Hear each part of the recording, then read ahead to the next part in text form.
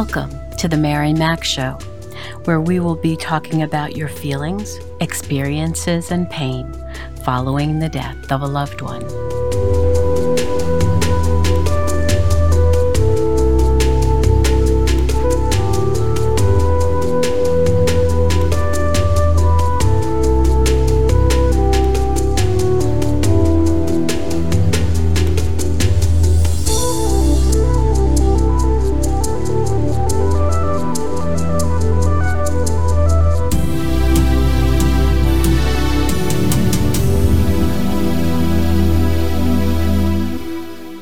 Good morning, good afternoon, good evening.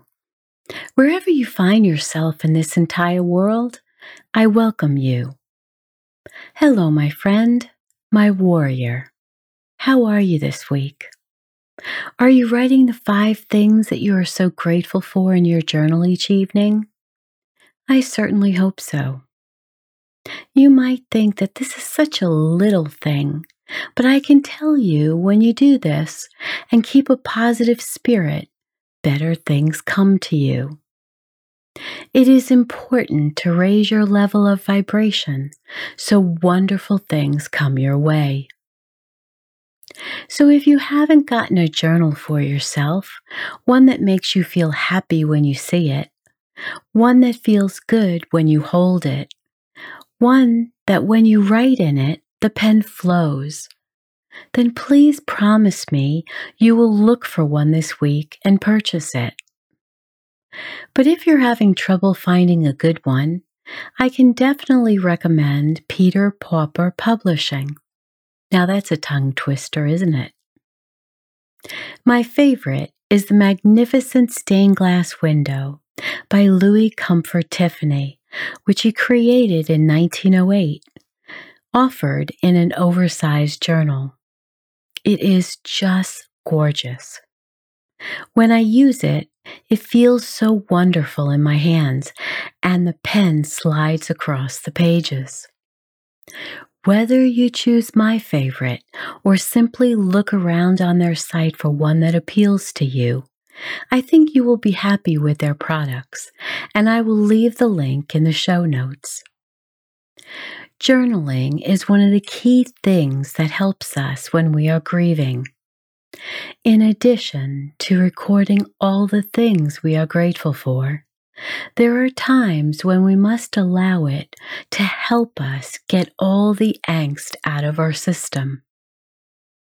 And for that reason, I'm suggesting that you get 2 journals.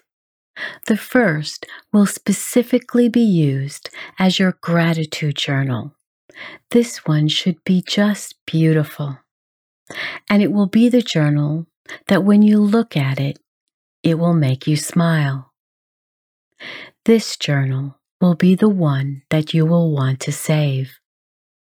When you reread what you've written at some future date, you will be reminded of all the wonderful things that did happen, even the smallest things that happened while you were going through your grieving process. The second journal does not need to be as pretty or as welcoming. It is specifically to be used to release all the pain that is in your heart. It is to describe everything that you are going through, and it is used to get out all the anger, all the frustration and pain from your system. When we are grieving, there is so much that needs to be said that oftentimes we do not want to say to the people who have hurt us. And a journal serves to release all that anger at either the person who died or the people involved in their death or other people, perhaps your family or friends, who simply have not treated you well. People who clearly do not have your best interest at heart. People who like to add salt to the wound, as they say. People who are highly insensitive to how you feel, and who are just insensitive to your situation. Use the second journal to dump out everything that is bothering you, everything that needs to be said to anyone you are angry with, because there will come a time that you will take this journal and either tear it up or burn it. It will have served its purpose to allow you to unleash your pain and agony in this one book. It is in your first journal that you will be adding what you are grateful for each evening. That journal we will save always, because one day, when you have finished using the last page, you will go back from time to time and remind yourself how far you have come and all the wonderful things that did occur, all the things you are grateful for during this painful part of your life, and all the wonderful people who helped you. Our second journal helps us dump out all the pain that we are feeling, all the things that made us feel stuck, and all the things we feel we had no control over. And when we write all this down, there will be times when we will take a longer look, perhaps a few days later, and it seems we do have more options than we thought.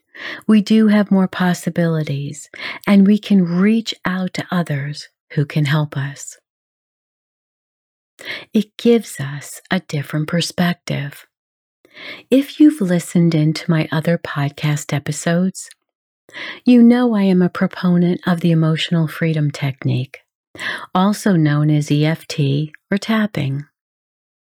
This system helps to calm down your pain, frustration, overwhelm, and many other emotions. And while it may look silly when you see yourself tapping on your head, face, neck, and side, the results are quite glorious. As my dedicated listeners know, Brad Yates is my favorite practitioner of EFT, and you can find his channel link in my show notes below. If you haven't yet heard of EFT, I strongly encourage you to learn how to tap and the words that will best work for you. Brad has many videos, and all you need do is search the words of the feelings you are dealing with at any given time, and I'm sure he'll have a video for you. Then just simply watch and do exactly what he is doing. Just follow his lead. EFT has been a lifesaver for me in many situations when life was not treating me well.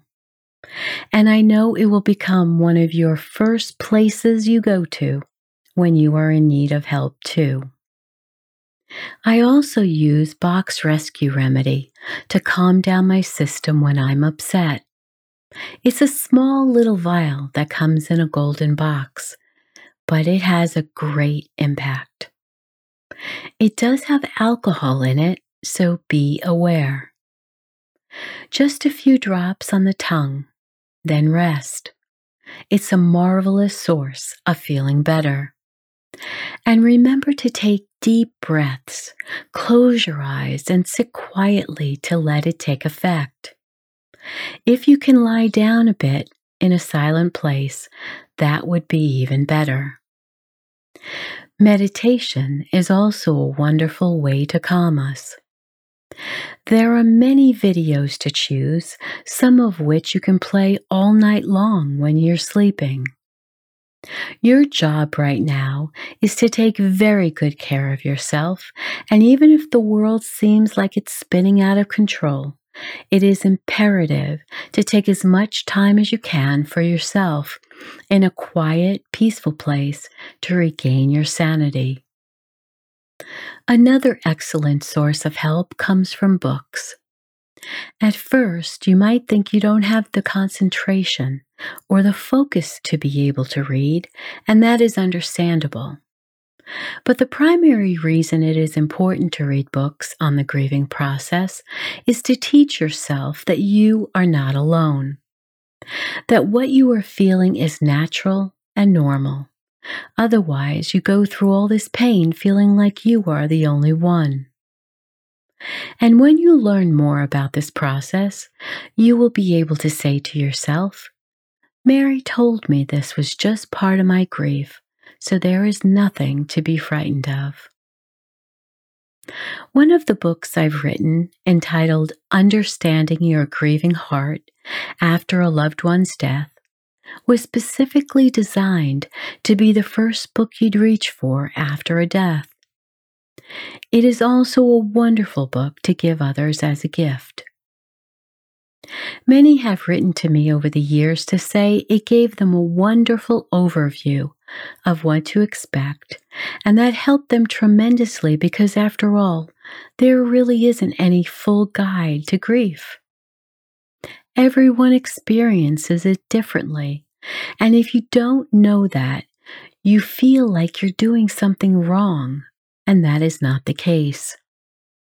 One reviewer was so gracious to say that the way I write makes her feel like I'm sitting across her kitchen table counseling her. What a lovely compliment. After my book, you may wish to look for books which speak to the type of death and relationship you had with the person who died. Books for death of a spouse, parent, sibling, or child, or for a certain type of death, such as murder, suicide, miscarriage, even stillbirth. When you select a book, I highly recommend you look for authors who have actually lived those experiences. Unlike an academic who studies, teaches, and then writes a book on a topic, you'll have the straightforward truth about what the survivor went through, what worked for them and didn't work for them during their grieving process, which is much more valuable than someone who is regurgitating someone else's experiences. Only a person who has lived a certain experience can help you understand what they went through and what you might encounter too. And nothing is better than learning from someone who has gone through something and came out on the other side to tell you the good, bad, and ugly so you will be prepared. It doesn't mean you'll have all the same experiences, but it can't hurt to know what could happen along the way so you aren't surprised if it comes your way. And while I'm talking about this, I'd like to share something else with you. No one, absolutely no one, can accurately state that they are an expert on grief. I've spent 35 years helping the bereaved and studying all the aspects of it, which give me the ability to share all my knowledge with you through my podcast episodes, my writing, articles, blogs, and books. But I would never call myself an expert because I haven't had all the grief experiences life has to offer, nor do I want them. I don't know what it's like to have a miscarriage. I don't know what it's like to have experienced the stillbirth of a baby. I've yet to lose my parents or a sibling. I've not lost anyone in a flood or hurricane, tornado, or terrorist attack. I've not lost anyone to a flash fire, earthquake, or avalanche. Since no one person could have experienced all forms of grief or the loss of all types of relationship, I just don't believe anyone can call themselves an expert in this field. So when you seek out books, do find out the credentials and background of the author and look for those who have lived it. Also, if you find you are in need of counseling, look for those who are grief specialists, people who help the bereaved exclusively. Find out their backgrounds too, because any person with lovely initials after their name can call themselves a grief counselor, but the extent of their work was helping maybe one widow once after her husband died. Ask about their clients. How many years have they specialized in grief counseling? What type of situations have their clients been through?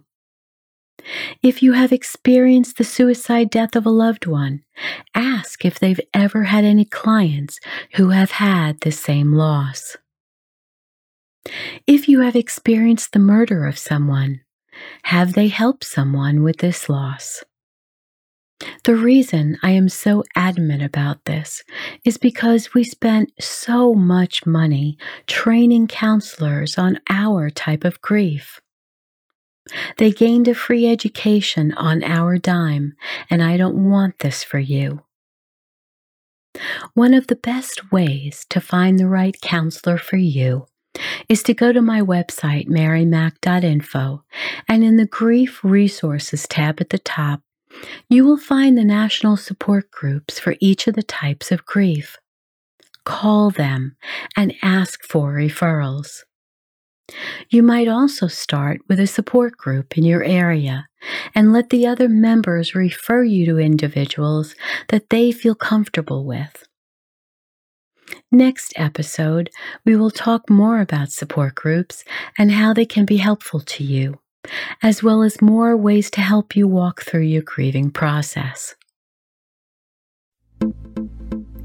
So now it's time to get up and dance, dance, dance. Wiggle and move your body even if you are in a sitting position. I know you might think it's a little strange, but do it for me anyway, okay?